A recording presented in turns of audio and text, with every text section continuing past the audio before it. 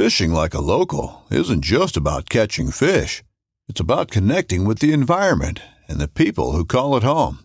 It's about hearing the stories and traditions that have been passed down for generations and sharing unforgettable moments with the people you meet along the way. Fishing like a local is having an experience that stays with you forever. And with Fishing Booker, you can experience it too, no matter where you are. Discover your next adventure on Fishing Booker. In every pair of Tecovas boots, you can expect handmade quality, first wear comfort, and timeless Western style. Tecovas boots are always made from premium, bovine, and exotic leathers, and with occasional resoling, they will last a lifetime. The best way to shop for boots is at your local Tecovas store, where you'll be greeted by the smell of fresh leather and a friendly smile. Come on in, grab a cold one, get fitted by a pro, and shop the latest styles. Visit Tecovas.com, that's TECOVAS.com, and don't go gently, y'all. This segment is brought to you by Jigmaster Jigs. When in doubt, get the jig out. Go to jigmasters.com and use promo code PNF20 and save 20% off your next jig order today. Welcome to the Paddle and Fin Podcast Network. This is the final cast segment with your hosts Brad Hicks and Josh Eldridge, where we cast our final opinions on all products, good and bad. Welcome to the final cast.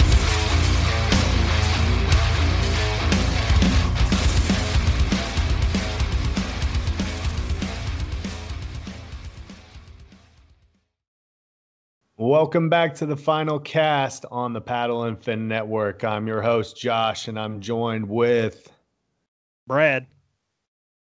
Steve. Hey, Steve. No, it's Jimmy. What's up? I came back. I missed one episode.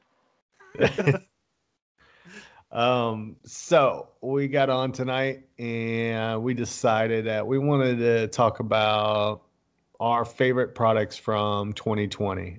These aren't necessarily new products for 2020. These were products that were new to us in 2020. So me, Brad, and Jimmy will share a few of our favorite things and, give our input, what we liked about it, any cons that anything we didn't like about it. And I think we'll be wrapping up next week. Will be the last one for is it? Let me think. Yeah, next week. Yeah, it would be next week. Would be the last one for the season, and then we'll start back up in early January. So we'll do our little Christmas break. Hopefully, maybe we'll even throw a funny after hours. That's where our funniest after hours came from, I think, before was over where we had been recording and everybody had been like hanging out with the families, and we'd be like, all right, who wants to join after hours? And then everybody's like, yeah, I've been out all night. This is going to be great. So you guys did the Secret Santa episode too last year. Yeah. We got to do that again. I'm going to jump in on it this year. Did you not do it last year? No. Like, Brad's too cheap, dude. Haven't you learned anything by being with I was poor last year, man. You're still poor. We're all poor. Yeah. I mean, ain't none of us rich, dude. Whatever. I mean, the way you turn over kayaks, you look like you got a secret kayak fund stashed. We're gonna I don't know. Episode. He's gonna have bands, a couple grand. That should be my background. Just stacks of money, hidden in the wall like a Coke dealer. Yeah. Awesome. Well, Brad, you want to start us out, bro? Yeah, sure. So I'm sure you guys will both actually agree with me, but my first one here I had for 2020 that I liked is the Yak Gadget crate. That's a good one. That crate. I'm so happy it's so good, but I spent so much time, I tried the black packs and stuff like that, and the wilderness crate, which is really good, and then I went to DIY, made a crate, converted a toolbox, and then I finally decided to go crateless. And as soon as I got my crateless system down, John got me one of those crates, and I was like, crap. Yeah. Now I don't leave without it. I was kind of the same way because I went from like ghetto, like crate to black pack. I hated the black pack, by the way.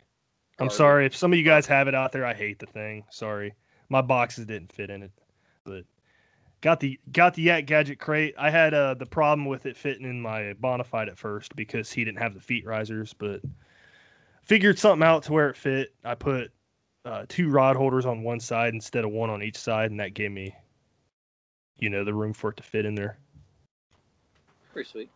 Yeah, I liked my black pack. The black pack worked really well. The best kayak that it was in was actually in my Kilroy HD because of the style of the area. There's no bungee system, and I tried to get some ideas. I bought one of Justin's old bungee systems from his Jackson. It kind of had it like rigged up, but dude, it looked sloppy. It looked just messy, and I ended up buying 2 Yak Attack like vertical tie down holders, and I bought these little Sims like fly rod holders that go on backpacks. They're like $10. You get 2 of them, and dude, I pinned that thing down and it worked flawless. Like the only thing I really disliked about the black pack was just how kind of tight everything was. It was hard to get stuff out of it. Like I packed it up good and it fit my tackle boxes, but when you go to remove one, it's like I got to remove like 2 or 3 of them. Yeah.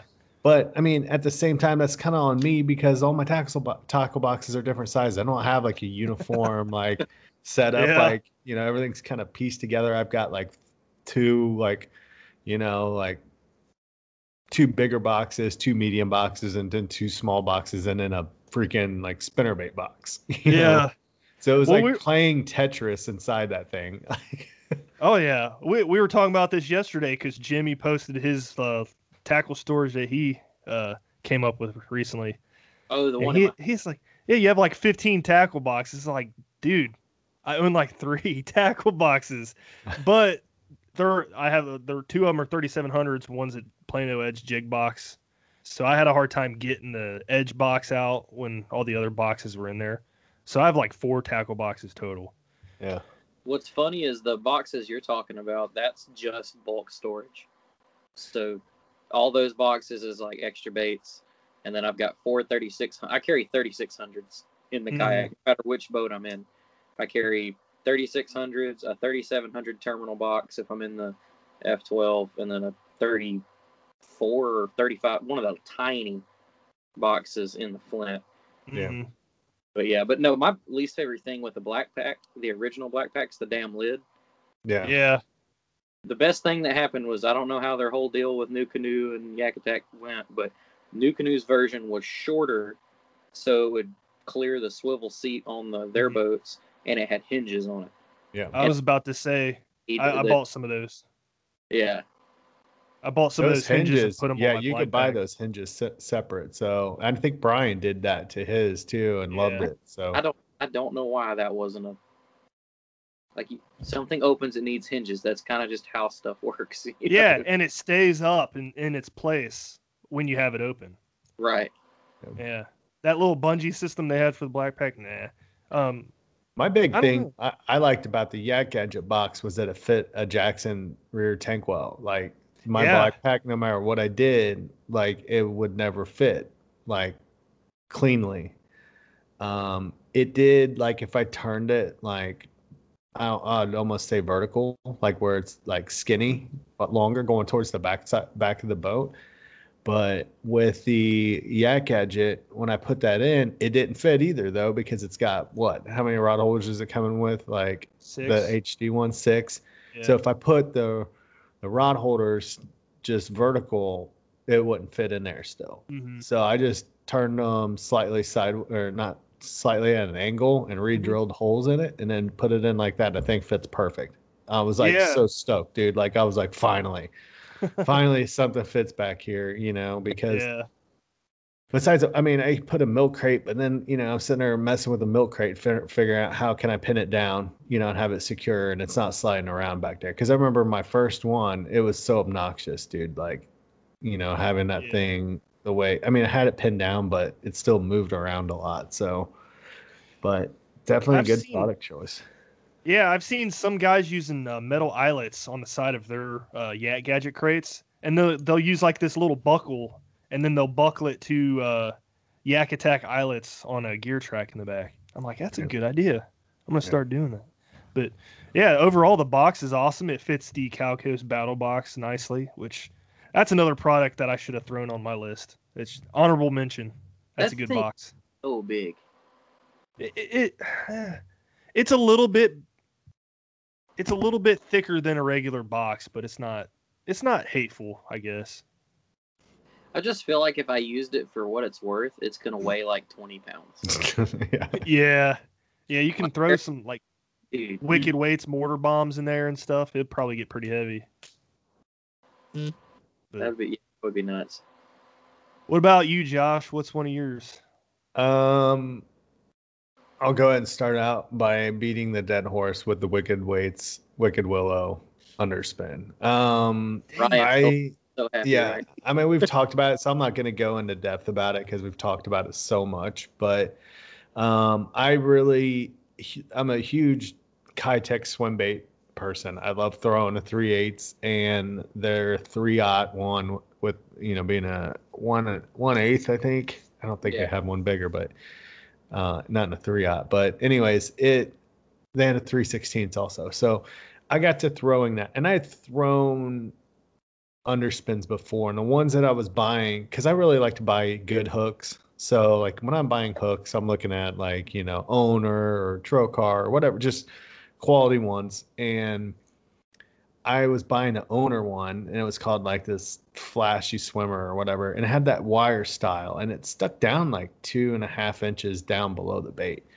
And I kept getting like short strikes on it all the time. And I think a lot of times when I would be throwing it would be when it was muddy, So I think they were keying in on that vibration of that blade, but they would hit the blade and not the bait still. And then when I started throwing the underspin, I was getting like, good, contact with, on the hook, on the plastic, not just snips at the, at that blade. So, and I just kind of liked it too. It's a unique, it doesn't spin normal, like you would think like a spinnerbait does. It kind of almost shoots back and forth sometimes too when you slow it down. It's like an erratic motion. Yeah. And I'm a really big fan of baits that can be fished like at different, like, water column basically. So, that thing, you can swim it, like you can drag it on the bottom. And I think that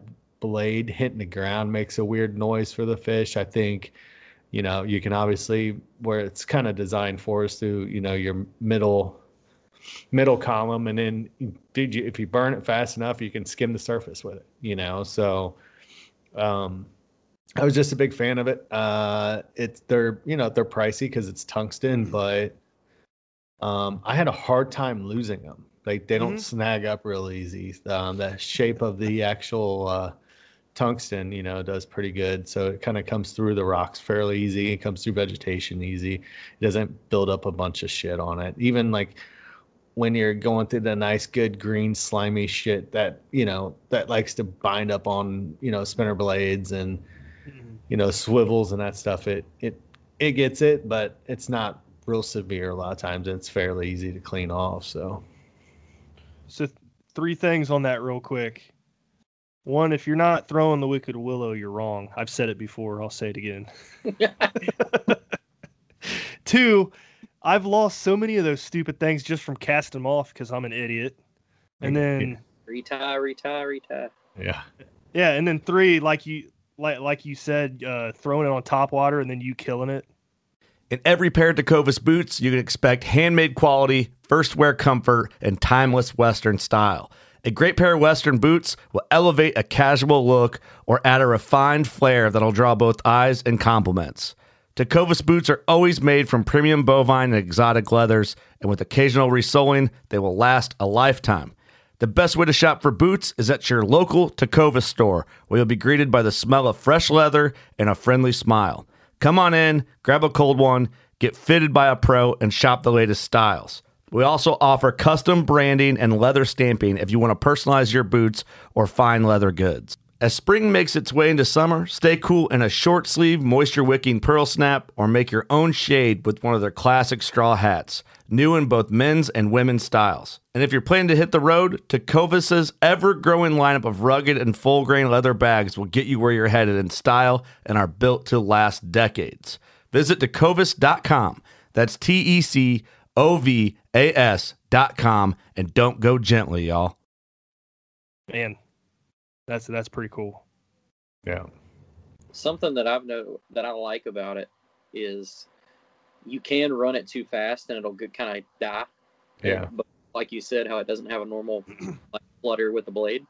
But I like that because it lets you know, okay, slow down. Like you're obviously fishing too fast. Yeah.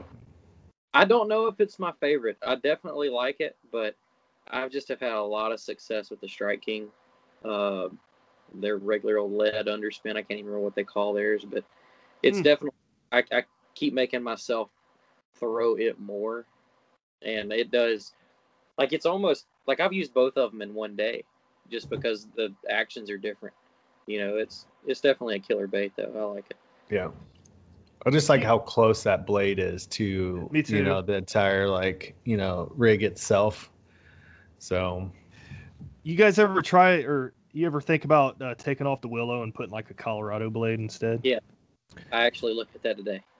I don't know that you have the spacing for it. You know what I mean? Like because of how short and stubby, and the width of that blade is occurring right off the bat. You know, I'm wondering if that would just kind of make too much contact with the bottom of the bait tool. I don't know though. I mean, the willow does too. Like you'll see it go up and slap up against it. But yeah, I want to try it. I've got some of the they're like 16th ounce, they may be smaller spinner baits that are like in like the crappie section. Yeah, and one of them's got a Colorado blade on it that's, I mean, probably really tiny, dime or smaller than that. I mean, it's tiny, and I thought about trying to, because it's gold. That's a good idea. That's one thing I would like to see if they listen to this, is I would love to see either an option to get gold blades from them so that you get the right size and everything, or them to come out with gold blades on them. Yeah. I think they did do something like that this year. I thought I saw. So I'll have to check.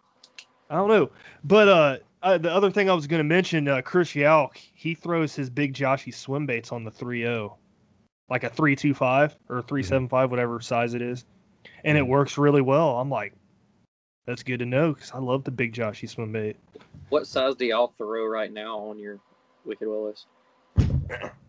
I have 3/0 and 4/0. So if I'm throwing a 4-inch bait, I'll put it on a 4/0, and then if I'm throwing 3/8 or below, I'll do it on a 3/0. And then if I'm throwing like a really small swim bait, usually I'm probably just gonna throw like just a standard lead. I don't have anything set up for like underspins that are really really small like that. So or baits that are. So I'm gonna send y'all some of them when they come in. I bought extra, and I don't know if y'all have seen them. Are the Megabass Okashira screw heads. So it's got a basically like the prop off of a spy bait. So it's a one of Megabass's really detailed jig heads. That prop, a screw lock, and a hook, and it's like they do an 1/8 and a 16th, and they're tiny. Huh. Yeah. But they're supposedly smallmouth killers, and you put like a little 2/8 swim bait on it. And I finally found some footage of somebody running because there's two versions, one with and one without the blade. I found a video of the one with the blade running through the water, and it's like in between a spinnerbait and a chatterbait. Like it actually makes a clacking noise that's kind of faint, but it also wobbles. Huh. And like they must be hot right now because I had to go to 3 different websites to get different sizes and stuff. Like, jeez, you gotta send me that. I want to see what it is. Yeah, I ordered extra because I was figuring for our, the Dirty Santa or whatever. But if that doesn't end up happening for some reason, I'll just send them to y'all. Or I'll still send y'all a couple of them. But they look, and like you throw them on spinning gear. Heck yeah. That's cool. I'll have to try that. All right, Jimmy, what's yours? It's actually on the Wicked Weights. Something that I tried when I ordered my Wicked Willows was their Tomahawk skipping weights. Oh yeah. That thing, I don't know. It's probably the shape, obviously, even though you would think that it would get caught up. But I've started using those when I'm fishing like heavy current, like in real skinny water where you got a lot of rock for it to catch up on, and it just does not hang up as much as any of my traditional like bullet shaped tungsten weights do. And what are you throwing with those? Just Texas rig normally. Okay. That's Texas rig crawl. I've tried it with a worm. It does the same. It's just when I'm in the creeks, I usually throw some kind of creature bait. But I think I grabbed their 1/4 ounce maybe. I can't remember what size. I bought 2 sizes. But they do skip good. I have used them for skipping docks and stuff like that. But I prefer to use it when I'm in the current. I throw it up above the rapid and just let the rapid just wash it out. And I bet you 100 times I've done that, it's probably only got caught once. Huh. I'm guessing you peg the weight too then? No. No? Oh. So that weight's dragging on the bottom and acting like a Carolina rig then in the... Right. And then, as it comes through the current, it's going to dart and everything. Never thought about trying that. That's you think of why you use a pegged weight. You would think heavy current pegged weight. And I don't know why I just didn't do it one day. I was like, I just want to see how it does, just kind of freelancing and doing its thing. And that was actually the day I had my best smallmouth trip out here. Was not pegged that weight, a Texas rig 3-inch crawbait, and I just all day. It was killer. Nice. Yeah, those tomahawks caught my interest. I've been wanting to try those with some worms. The only thing I like about them is that the paint came off pretty quick. But you think about where I'm throwing it, compared to what people would do with it, it's kind of like part of that territory. So I'm not mad at them and saying like they do a terrible job in the coating to it. No, I just beat the crap out of it. You know, they don't even have to paint those things. I really don't care what color my weights are. Probably the only thing I do colored is the little I throw shaky heads. Yeah. If I'm worm, I like the head to be green. But I talked to Dan about it because I'm trying some new shaky head stuff. I'm trying to. That's gonna be my goal this year is to figure that in the Ned rig out. Mm-hmm. Oh, dude, Ned rig, I love it. I want it, but I hate it. But we'll see. 2021. I'm gonna try to put the Nico rig down. And that's something I've never thrown. Man, I know a lot of people have switched from the Ned rig to the Nico rig and like the Nico rig a lot. So Chris Anderson. Yeah. Which I throw both. So like if I throw a wacky rig, it's either a lightly weighted wacky hook, or I'll throw a wacky rig and I'll weight the worm. And what makes it Nico is the position of the hook on the worm. Yeah. So I'll do that. If that's not working, then I'll take the band off, swap up how I'm doing it, turn the hook the other way, and then do Nico. But basically those two, it doesn't really matter which one. That's like my bread and butter.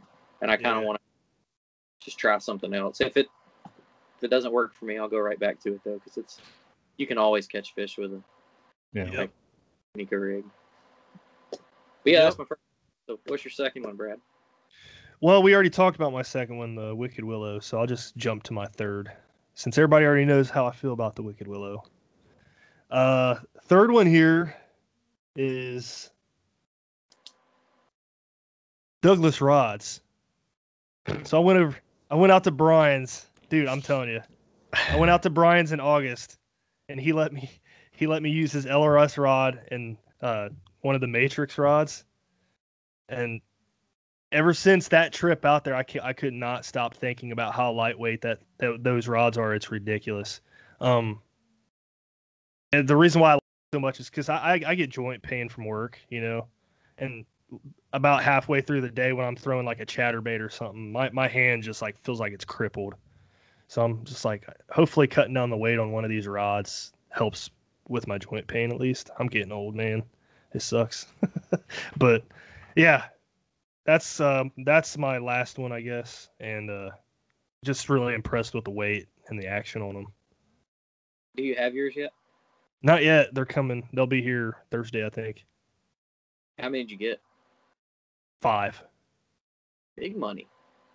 Well, yeah, I got I sold all my other rods, and they're paying for most of, Yeah. I'm but about to do the same thing. I hooked up with a guy that's been on the Dobbins team for 9 years. That's like 20 minutes from my house. Mhm. I was meeting him in Madison to pick up a rod, and then we got talking, and we know a lot of the same people. And he was like, "Well, look, because he's on the Dobbins staff has different tiers, and like this dude he's big enough in fishing. Like Skeeter sends him a new boat every year, and he doesn't pay for it. Like Jeez. pretty deep in. But he was like, I replace all my rods every year. He's like, I'll sell you this year's rods, and I didn't get to fish that much, so I won't talk about numbers or anything like that. But I'm about to replace probably half of my rods and add probably 5+ to it. Jeez, dude. Hopefully won't come out any money, and I'll move up from I use the Arrows, which is the second and third tier rods they have, $100 to $180 range, and I'm gonna move up to the Champion XPs and Champion Extremes, which are the 280 plus. Yeah, I heard a podcast, or it was Tackle Talk podcast. Andrew Hayes. I heard Gene Jensen on his show say that the Champion Extreme is the best rod ever made, and that's why it's $400. But he brought me one, and you tried a Dobbins, and you talked about how that rod, based off its rating, it wasn't light enough. Yeah. He brought me an Extreme 742, which is a medium. Mm-hmm. And he handed me the rod with just the reel on it, and it felt kind of stiff. And I was like, it's not got enough tip for what I want. Yeah. He just took an empty hook and hooked a piece of a TRD, and when you'd hold the rod out, the tip would sag. Just adding a little bit of weight totally changed the rod. I was like, no, I'll take it.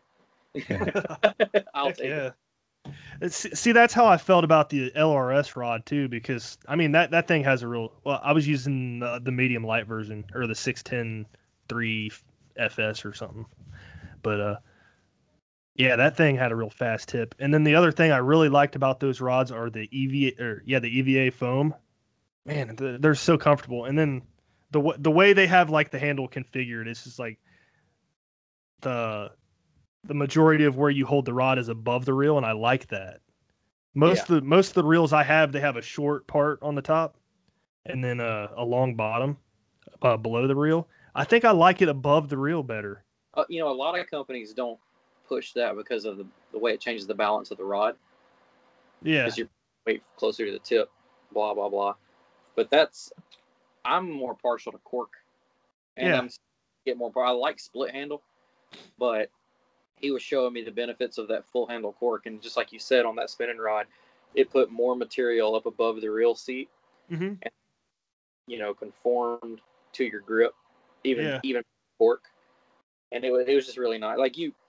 You definitely, for anybody that doesn't spend money on rods, I think spending money on rods is definitely more important than spending money on the reel. I agree. Sure. I agree. Well, that's my list. So I know it's short, but whatever. Josh, what's your second? With another one then. Yeah, I'll come up with something maybe. We'll see. I'm gonna have to say my Plano Edge jig box. Oh, I can't wait. Yeah. So it's the only box that I have that's. That's why everything else is a dumpster fire, and that box still looks awesome. It's the way everything is set up, because I ended up buying a ton of Jigmaster jigs last year and even at the beginning of this year. And so, I had I don't know, 30 to 40 of them just strictly from them. And because what I like to do is when I buy them, I'll buy 2 or 3 of the same color, same weight, because I have the ones that I like. So it's all right, I get 3 black and blue, 3 PBJ ones, 3 of this. And, and I was when I got them all, I'm oh my God, what the hell am I going to do with all these things? And then that box came out. Because I can't stand to run out of a bait and not have that same bait. still, like color and everything, you know, especially if the fish are biting it and you're like, dude, I just lost the only one. And then you're like, oh, I'll just try this jig because it's slightly different, but it looks kind of the same. And then you're not getting bit. And then you're like, Yeah. So when I bought those and I put, you know, I piled them in that jig box, dude, I just was like, I'm like, dude, that's just money. It holds a ton. It looks good. It looks clean. You know, I like the features that it has with the clear glass. You know, you can see everything, or the clear plastic. You can see everything real well. It's got that drying feature built into it. I love the little label thing on the side of it. You know, I mean, it's not huge. Like a lot of people like to be able to see it better. It doesn't really bother me a little bit. I write funny shit on my tackle boxes, or I put stickers on them anyways to identify them. So like it didn't really bother me, like, you know, this, because I think I've heard some people talk about like it's not enough writing surface or whatever, or it's not wide enough or whatever. But Label right, it's like, yeah, you can fix that yourself, you know. But it, like, I wrote on it and it's gotten wet and it's not bled to where I can't read it or anything weird like that. So overall, it's a great box. You know, my biggest complaint with the box, and it was more me than the box itself, but a lot of people like to be able, especially in the kayak fishing world, is like to be able to open and close stuff one-handed. You know, that box is a little tricky to do it one-handed. And it really just has to do with your hand placement, you know? So like if you know, north or south of the center line of that, it's not going to close right, you know? But I don't know. To me, that's not like a deal breaker or anything like that. And I think it's a little tricky when you first get one and you haven't, you know, used one before. It's kind of weird, but it takes a little time to kind of get used to it. But once you get used to it, it's fairly easy to use. I think the smaller ones are probably easier to do actually one-handed than like the 3700s, obviously. But so, and we talked about that on that episode with Chris Russell. And he did say the smaller boxes are a little bit easier because the front lid's not as flimsy. But yeah, that was a good episode. Do you keep chatter in it? Do I what? Do you keep like chatterbaits in it as well? No, because I ran out of room. So I did, and then like I wanted to put. I have like 3 rows of Jigmaster stuff, and then I had a row of like random jigs that I had, and so I put those. I took the chatterbaits. I don't throw. This year was the first year that I kind of got into throwing chatterbaits more, and it was the first year I caught a fish on one on a jackhammer. I was buying the old original chatterbait, and I was never a fan of it. I would either have like issues with it kind of falling apart or something. So I just kind of stopped buying it. And then I got into plastics, and it was just like hard baits kind of took a back seat for a while. But this year I kind of was like, you know what, dude, I'm going to I have all this tackle that I'm not using. Like, let's commit a couple days here and there to just fish stuff I wasn't used to. And so when I've bought like jackhammers and stuff, I don't have enough stuff, I guess, to kind of put in its own box, and I had too many jigs to cram that shit in there. So I was like, and I have a smaller, like 30, I don't know, like almost like I don't even want to say it's a 3600, probably even smaller than that, you know, box that I have chatterbaits and some other random jigs in. So see, I had the Edge box on my list too, but then I took it off because I bought that in 2019. I mean, I bought mine in 2019, but I didn't put it together until the beginning of this year. Yeah, it counts. So it's all good. Does it hold them pretty tight though? Yeah. Was the one thing I wanted to know for sure. Is if I bang stuff around, I want to make sure that they stay in place. Yeah. So I'm going to fill that thing up. So here's how it kind of goes though. So it holds baits tight. Now, say you're using a Jigmaster's flipping jig, right? And you have the quarter ounce ones you can fit right next to each other. But the next size up, you're like, I can. They're 3/8, right?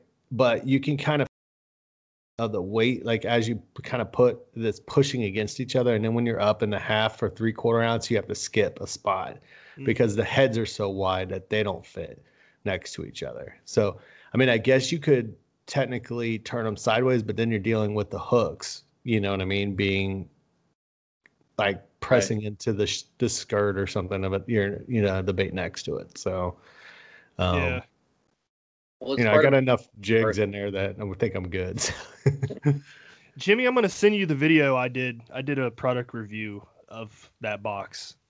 Okay. And I kind of like took a bunch of people's questions and kind of put it to the test, I guess. So, You should have like punted it across the yard. dude, that thing's pretty stout. Did you see, I'm trying to remember who it was. Oh, I remember. You know, when Guggen Squad partnered with Bass Mafia, they have like the black and green Bass Mafia box. Yeah. They did a video and they shot it with a 12 gauge just to be funny, thinking that it was going to just destroy it. And it actually stopped. Like, none of them went all the way through it. Nice. Wow. Like, That's crazy. Yeah, that's crazy. That their boxes still look too much, in my opinion. But I'm excited to get that. Hopefully, get it this weekend. Yeah. Heck yeah. All right, Jimmy, what's your next one? Well, you kind of hit on it, man. The jackhammer. It's not like I had a couple last year, but last year was more about me trying to prove that the jackhammer wasn't the best chatterbait. You like use every other chatterbait you can find to compare. And then like this year, like, all right, to hell with it. I'm gonna throw the jackhammer a lot, and I've just gotten a lot of confidence in it. And I've never really had confidence in a chatterbait at all. And I don't throw the 1/2 inch as much, but I throw the 3/8, and I really only. Well, I would say I only throw 3 colors, but I've been trying to expand on it. Like I like the spot remover color, which is kind of a silver with a yellow flash. Mm-hmm. Got the yellow flash in it. And then I throw white and chartreuse, black and blue, and then just the solid green pumpkin one. Mm-hmm. And I have the fire craw. It looks good, but it only seems to work in a very short window here. Yeah. But you really, in my opinion, you really can't beat that chatterbait right now. And I'm sure somebody will, and somebody's close. Like I've said it before, we have a local guy here that makes chatterbaits that are pretty phenomenal. The only thing, his will flutter on the way down. Like if you burn it and kill it, just like the camera does, you can fill the jackhammer more, but his does still do it pretty well. But fishing like a local isn't just about catching fish. It's about connecting with the environment and the people who call it home. It's about hearing the stories and traditions that have been passed down for generations and sharing unforgettable moments with the people you meet along the way. Fishing like a local is having an experience that stays with you forever. And with Fishing Booker, you can experience it too, no matter where you are. Discover your next adventure on Fishing Booker. I don't know, when you fine tune the jackhammer, like I've got to like into trimming the skirts and playing with the trailers we talked about all year. All through the year I've been able to like improve my hookup ratio with it. And I don't know, it's starting to be something that's hard for me to put down. I'm gaining a lot of confidence in it. Yeah, I was thinking about the chatterbait at work, or the jackhammer at work today, and it's almost like a finesse version of other chatterbaits. You know what I mean? Like the blade size, but not what it's doing. Yeah. The size and the way the blade rattles, it feels like it's a tighter like vibration than other chatterbaits, and then the profile's smaller. Right. But I don't know. That was just me thinking. I'm being an idiot, you know. No. I actually, when I was doing all my tackle cleanup and stuff yesterday and like organizing, I ran across some. I couldn't even tell you the name of the brand that I got at Gunnersville Tackle Outdoors, of these 1/2 ounce chatterbaits, but the blade on them is like that tall. You know, it's like almost 1 inch wide. Has like 2 1/4-inch holes in it. These just gaudy giant chatterbaits I've never caught a fish on. And then you look at that little bitty jackhammer, that little 3/8 jackhammer costs 3 times as much, but for some reason they eat that. My biggest thing, dude, was the way that thing comes through cover, like grass. I was like, God, it gets out of the grass so good. Yeah. Mm-hmm. I hope they make like an 1/8 ounce version or something. That'd be awesome. Yeah, well, I've thrown it on the river. Let me take that back. I've caught 3 fish on a jackhammer on the river, and that's it. Very first cast with a jackhammer, I caught an 18-inch smallmouth, and then nothing for like 3 months. So many times. I'm like, what the heck's the deal with this? But I guess like smaller fish aren't going to bite it. Yeah. I don't know. I like a lot of the times when it like it's something too. You can almost make it work in my like at Dale Hollow before Dustin told us the golden ticket there. Like could not find a bite. I started throwing the chatterbait, and I was burning it like 8 foot deep. I'd let it drop and then just rip it to me. I'd have my rod tip down in the water, trying to keep it down. Caught a fish doing that. Got a couple swipes. When that would die off, I'd slow it down and creep it along the bottom where you could just barely feel it thumping. Or I'd try bringing it up high in the column and ripping it. You could just force. It's probably not a pattern. It's still junk fishing, but they just want it, and you can just throw it enough to piss them off. I mean, I don't know if I ever showed you the picture, Brad. I caught a giant crappie on it. Like, yeah, I did too. Everything eat it. Like, well, let me take it back. Your version of giant crappie is probably way different than my version of giant crappie. in Ohio, if you catch a 13-inch crappie, you're like, holy crap, that's a giant. This crappie was probably like 13 to 15 inch, but I mean, Dudu could attest to it. He was right there. That thing probably was like 2 pounds. Like it was Jeez, 2.5 pounds. Dude, it was huge. That's crazy. Like it was fighting. Like because I caught it in like 30 foot of water. I graphed over a brush pile, saw a bunch of fish sitting on it, turned around, threw that jackhammer, boom, and like all the way up to the surface. I was like, dude, this is pretty good bass. I mean, for what we had been catching, this is gonna be nice. Yeah. Crappie, I should have kept it. We should have ate it. Screw you, Del Hollow. I actually caught my PB this year on a jackhammer back in March. It was like a little over 5 pounds. Nice. Yeah, it was a good fish for Ohio. I was like, heck yeah. I think all of my big fish but one have come on a frog. Like, typically if I'm catching any kind of, 19-inch, 20-inch plus fish is usually frog fishing. Yeah, I bet. I believe that. Oh, yeah. Well, cool. That's your third one, right? That's my second. Your second one. All right. Well, I think I came up with a third one, so I'll go ahead and hit it. The Ride-On trailer I bought back in September, August, something like that. Yeah. Before that trailer, I had some old like 1960s John boat trailer. It was green, like seafoam green. I ended up like sanding it down and painting it, but I sold that. I fixed it up and I sold it, and then I used that money to buy the galvanized Ride-On trailer, and I've been impressed with it. So what I did was I took off the crossbars because I hated those things, and actually one of the crossbars got stuck on the side of my garage and bent, so I was like, screw it, threw them away anyway. But took those off, put some Unistrut. This is where I got idea from Josh because he did it on his Microsport. Did the Unistrut, put some PVC bunks on there, and then bolted them down into some no spring nuts with just like a inch bolt or something, I'm guessing. Inch and a quarter, something like that. But yeah, man, I've been impressed with that trailer. Nice lights. It's good. I mean, I have no complaints about it at all. I like it. I do have plans to put like a top rack on it, which there's a rack out there right now that I saw. It was called the Ironton truck rack, and it adjusts to different widths, so I can bolt that to the sides of it and have a T rack on the top for another kayak if I need it. But yeah, that's my plans. That's my third one. We're actually doing something like that. I've got a jet ski trailer, and I know exactly which rack you're talking about. I was looking at buying that, and then I have a buddy that's a fabricator and has like a full machine shop behind his house, and I don't know why I didn't think about it, but I was telling him what I was going to do. I was just going to get him to weld the plates on for me. He's like, how much is the rack? And I told him, and he was like, I could build that rack for like $50 and weld it for you. I'm like, huh? Okay, well, do that then. But yeah. I saw, if you've seen Kate Fields' trailer on water with the sloped mount for her Yakima box. Yeah.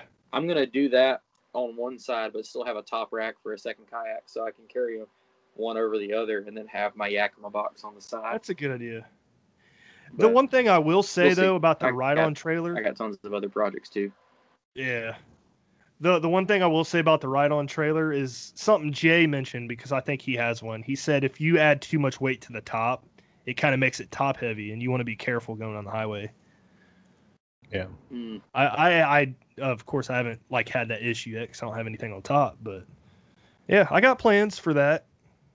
Turn that into something. I guess the only other thing that I don't like about the trailer, which isn't not a big deal, is I wish the tongue was 3 feet longer. But that's it. There's a lot of trailers out there like that I don't know why they go with such a short tongue. I don't know. It's kind of weird. Right now, I think it's 11 and a half foot, something like that in length. So, I mean, the kayak hangs off about 2 or 3 feet on the back, but I position the bunks to hold that weight off the back, Right. But overall, great trailer, man. I don't have the money to buy a Malone Microsport or anything, so at $6.99, you can't beat it.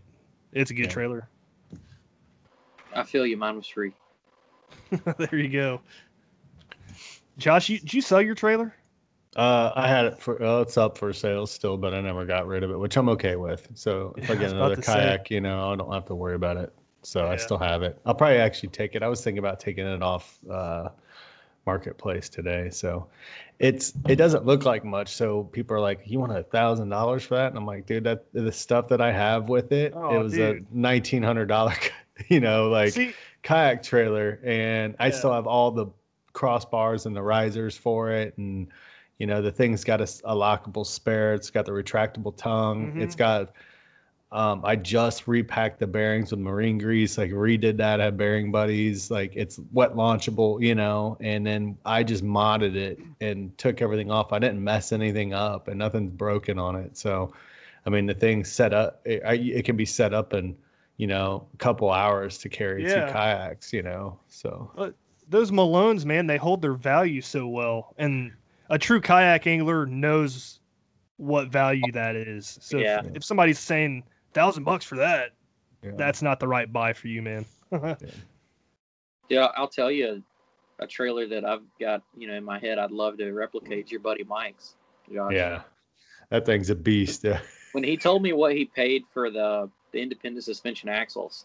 Yeah. That thing, I need to get with him and see if I could swap those onto my jet ski trailer. That would be. Can you do that with any trailer? Well, most of the companies that make them, because that's a thing for overlanding trailers, they're add-ons. So you take the axle off and you basically just cut off the leaf spring mounts and you weld plates to the trailer. So it's kind of universal.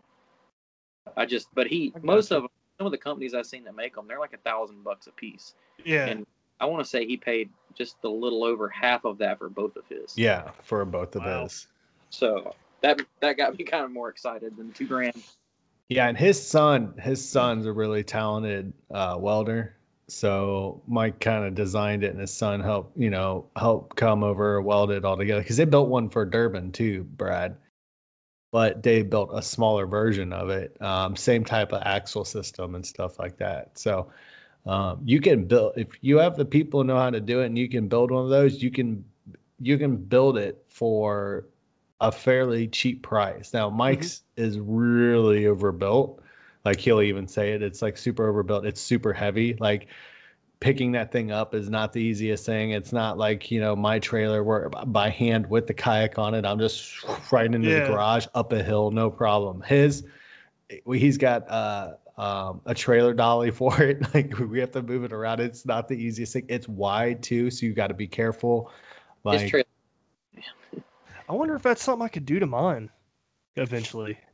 But it's cool. The best part about it is for big pedal drives. I mean, that thing is made for big pedal drives. If you got 2 of them, we put the big rig FD on top of it though. That thing sucked. Doing that sucked. And this is with 3 dudes, and you're trying to get it up there, and everybody's tired, and it just sucked. But the best part was you get out on the boat, and we both got I don't know, you call them a tow line. It's just rope with a carabiner, right? And we strapped it to that top bar, and you just kick your kayak off, and boom, and it just hooks on, and you can just pull it off to the side and pull out. Like, it's super convenient. That's how Mike thinks, though. Like when he's in kayak fishing, or he's gotten his system down to a pat where literally he just pulls up to his garage, hooks up the trailer, goes, everything's in the boat always. Like everything's ready to go. It takes him no time to set up. He grew up in the boat world too, like fishing, walleye fishing, and his dad's been doing it for years. So it's like it's in and out off that ramp as fast as you possibly can, And that's how I like it. I do the same. I do the same thing. I've ran into kayak guys. If you do this, please stop. Don't unload your boat on the ramp. Go park your truck, walk back, and then load your kayak. I hate that. That doesn't even bother me. That's fine. What I can't understand is when somebody unloads their boat and then they're still there unloading the truck to the kayak. Well, it's the same thing. They're just like rigging their boat on the ramp and holding the line up. I'm right, like, but their truck is still in the way. I'm like, yeah. The only time you catch me do that is if the ramp's dead. Yeah. There we go. Sorry, I lost y'all for a second. But yeah, that's the only time you catch me do that. Is if the ramp's dead, or like at Dale Hollow, like we swarmed the ramp, so we had like 7 trucks blocking the ramp at one time, and like 15 of us running boats down to the water. Yeah. But no, I feel you. I can't stand when someone's there. Well, I do it exactly like you would like a actual boat. Like I don't unrig or anything. I go and get my truck back up, pull the kayak on, then I'll pull off to the side, and then I'll put my stuff away. Yeah. But yeah, I ran into that problem at a tournament this year, and there was like 4 trucks lined up, 4 trailers, and there was one guy with his Hobie just sitting there, and we were all waiting for him. I was like, "Come on, dude." That's the reason that I bought a cart, like a good cart, like that wilderness cart, is what, like, I can't remember what tournament it was, but like I got to the ramp. Oh no, yeah, it was Logan Martin. There were like 30 people there, and it was just crowded, and fighting to get the trailer turned around, back down, get the gear out, boat, and all that stuff. I was like, no, I'm not doing this again. So now I can just, like, if you pull up to a busy ramp on Gunnersville, I'll rig everything up in the back of in the boat on the trailer, and then just slide it off of the trailer onto the cart and just walk it down there. Yeah. Yep. Yeah, that's a good thing about kayak. You don't have to launch at the ramp. No. So, cool. Josh, what's your final? Or did we already get that? The Megabass Dark Sleeper. Oh, I knew you were going to say that. I fell in love with that bait fishing deep. It is small. It doesn't get stuck real easy. It's durable. And it's super hilarious names that I can't pronounce. And some wild ass colors I still can't fucking figure out either. So it's just it's a crazy cool bait. I liked it. It's definitely a good bait for smallmouth because they do have small ones that are, I think if I remember correctly, I found a really small one and I was like, dude, I can't wait to put this in the river.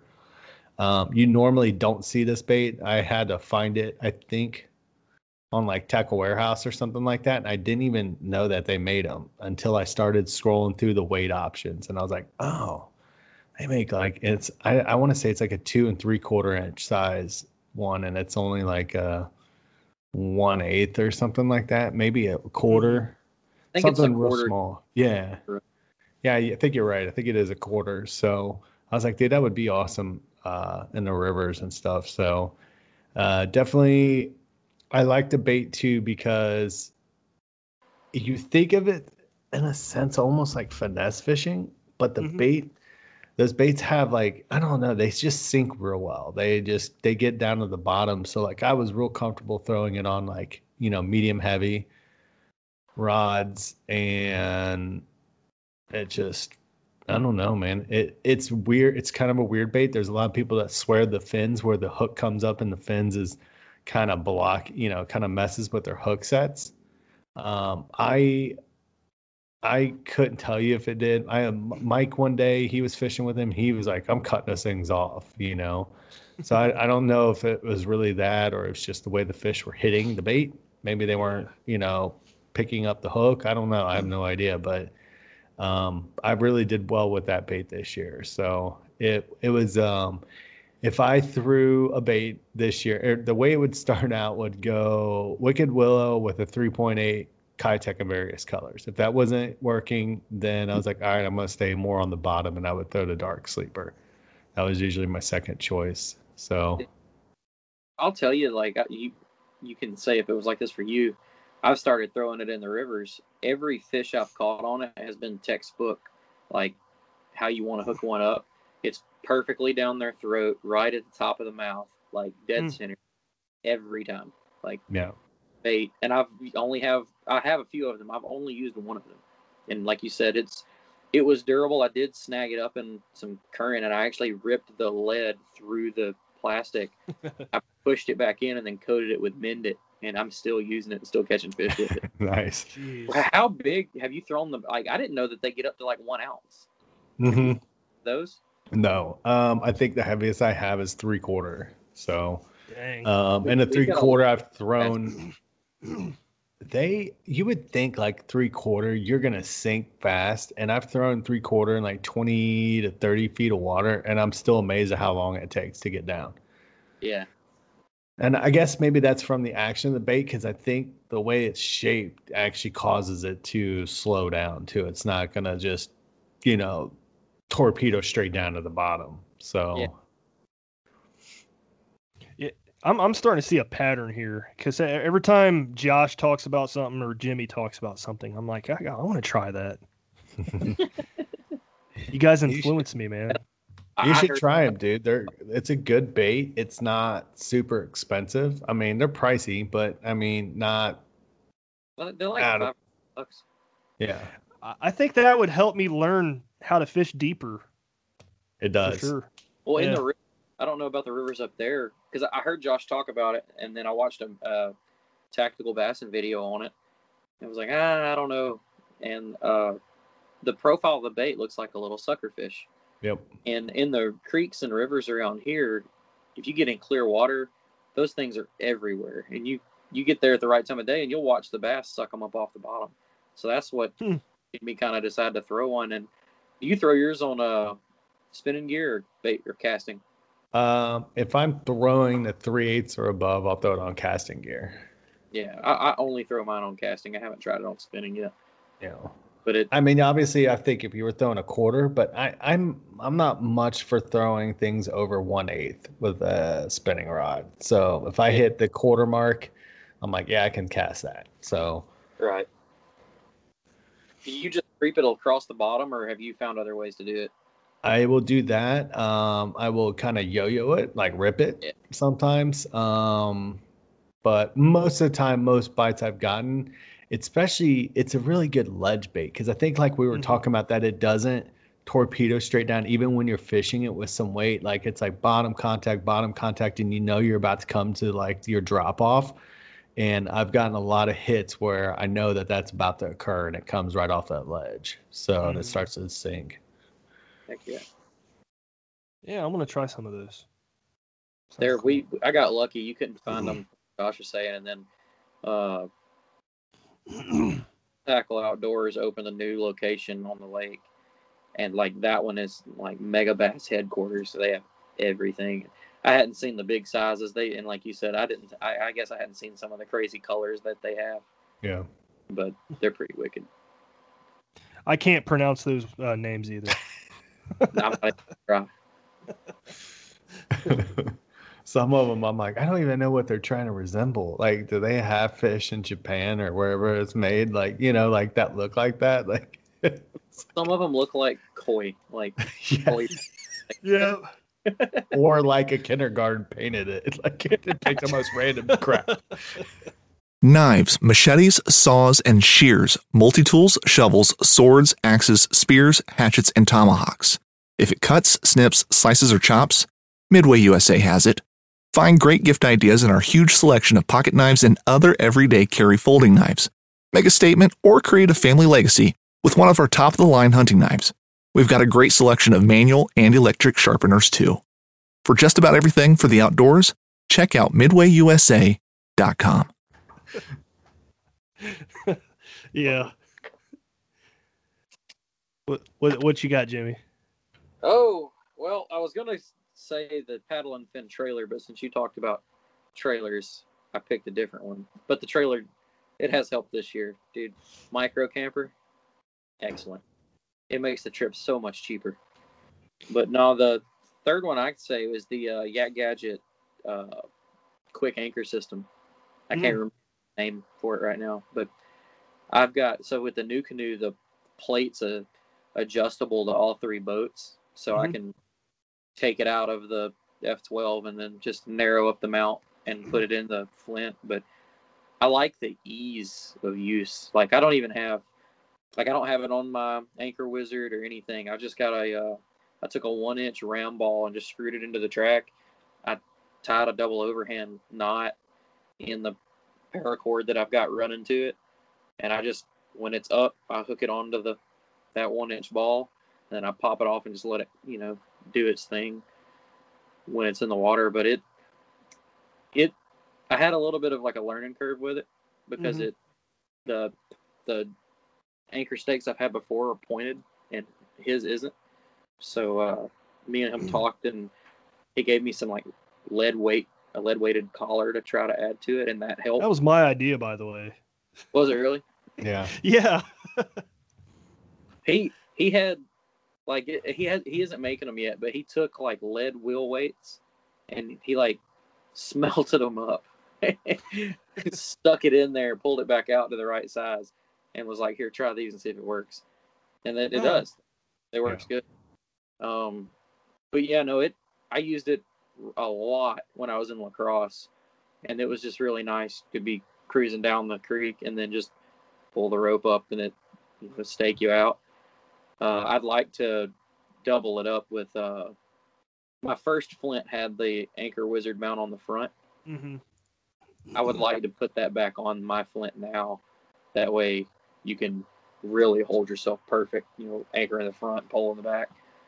But it's so much better than a power pole to me.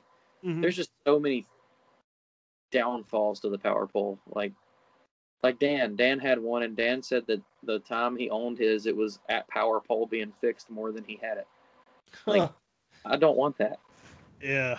And then I've got buddies that's got horror stories of them, like the lock coming undone and it like folding up and smacking them in the head and getting stuck in the down position out in the middle of the marsh, red fishing. And it's just, and they're so expensive.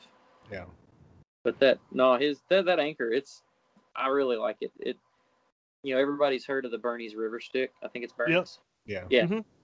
And that thing works. It just looks really redneck, which that's okay. But I like the, like with the mount that John has, they're all a little different. It's like you can add track mounted stuff to it because it's got slots and holes and you can stick T-bolts through it. Yep. So like I lost the spot to put my boom pole for my camera, but it actually worked out better because now it's on top of that mount and it's up a little higher. So it gave me a little bit better, vantage point. That's a good idea. It's pretty cool. It's definitely helped. I'm a big fan of it because I was like, the Kilroy having the gear tracks in the back like that along that flat, kind of sort of covered area, dude, it's just perfect for it. I was like, dude, it's almost like the Kilroy was made for that. Because I remember when he was making those, and I hadn't seen the adjustable Y, and I was like, all right, well, he's got the version with the micro anchor, like plate for 4-bolt plate system. And then I was like, but man, you buy that and say you want a different kayak and it doesn't have that or whatever. And then they made the one I think you're talking about, it's the adjustable Y plate one. And you're like, I can change this into any kayak. It doesn't matter like that. And it's, what is $170, something like that. And I'm like, you don't have to worry about batteries. You don't have to worry about like some of the horror stories because I've heard about the battery themselves, like having issues like with the way they're on there, that they fall off, the micro anchor. Like Mike was one of the guys, I think he talked about his folding over and hitting him in the shoulder. you know, and then you're looking at $1,000 piece of equipment on top of everything else that we put. So it was just, it's definitely a nice thing. And it's kind of cool because you can customize it to work, you know, however you kind of want to. You're not doing anything like that to your micro power pole, you know. No. Granted, I've used a micro power pole and I love the thing, but like I'm like, I also don't want to drop $1,000 on a shallow water anchor system, you know, when $1,000 could go to rods or reels or you know, fish finder even. You know, think about the kind of fish finder you can get for $1,000, you know. Yeah, dude. Big 9-inch screen. That's what I'm running. That could probably be like my run up is my 9-inch Raymarine Element. Like, had a Humminbird 7. You know, everybody talked really good about Humminbird. I could not stand that every time I changed body of water that you had to go in adjusting everything. And, you know, I'd finally get it dialed in on a body of water, and then you go fish somewhere else. The Element, you get in the water, you turn it on, and the clarity and the quality of the screen's just where you want it. Like, I'm still figuring out the 3D vision on it. Mm-hmm. Which it's really cool. I mean, like, you can definitely go over and be like, okay, that's a rock pile. But I've seen guys, you know, that can tell by looking at their 3D imaging that that's a car, you know, that's a tire. So I mess with the settings on that a little more. But with that unit this year, I've been able to actually like target fish better. Yeah. Just understanding the side image a little bit more. That's helped a lot. I didn't have side imaging on my Humminbird, but like I'll have my chirp down and side on. You see it on down. You can tell where it is left to right with side imaging. I mean, it's just like they say, it's video game fishing at that point. Like, yeah, I've heard good things about Raymarine, and I've actually heard people compare it to Humminbird before. My thing is, Raymarine is you see them on all the big charter boats, sailboats, offshore fishing boats. Like, Raymarine is the company that does all that stuff. Like, here, a little known fact is Raymarine is the company that they used to find the Titanic on the sonar, and then more recently they had one of the crab fishing boats like you see on Deadliest Catch go down, and they used dual 3D Raymarine Axiom, and they found the boat by crossing them, and it basically drew the picture. And that's they were awesome. Like, you could, like, they have it on their, I think it's on their website, or it may have been on the Discovery Channel's website, but they had a picture of the 3D image drawn by the unit, and you could tell it was a crab boat with crab pots still strapped to it. Wow. And that's at, a few hundred feet. Yeah. Wow. Raymarine's good stuff. Oh, yeah. I believe it. I hear good things, like I said. Almost went with one I should have. What do you have? Garmin EchoMap 73. Garmin's so nice. Like, it is nice. I like it. I can't remember what their Mac Daddy, like the DS9 or something like that. They're awesome though. I don't know what the high end models are. I only know what I can afford. I just need a giant screen. Like, I'm about to like try to turn like a 30-inch television into, because I'm so blind. Like, I'm like, what is that? Like, I'm like, and it's obvious, like a boat. Like I saw a kayak one time at St. Clair, and I'm like, took me forever to realize what it was because my vision's so bad. Like, so. Like, because I just get tired of I'd like to have everything up and be able to see it good. And I can't stand to have to flip-flop back. So either A, it's like stick with a 7 or a 9 and get touchscreen to where it's easier, or get a 24-inch monitor across the front of the kayak and just call it quits. You can go big, like Scott Martin's got the new I can't remember what he uses. He showed him in his flats boat, but he's got dual 22-inch. Does he? Screen graphs. He's a Garmin guy. Yeah, he has Pantopics and stuff. So. Yeah, that's right. Yeah, he's got dual 22s on his marsh boat. If you guys wait a few years, the prices of some of these big models will go down. See, you'll be getting like 10-inch screens for $500 in a few years, I bet. I don't know, man. Yeah. I still see like the Humminbird 883 1995 guys still want $1,000 for them. You know? Yeah. Jeez. I remember when Your shit's outdated. yeah, I remember when down imaging came out, and it was like up there, like $600 and stuff. That's what I want to see is the real imaging and stuff like that, like Panoptix, 3D vision.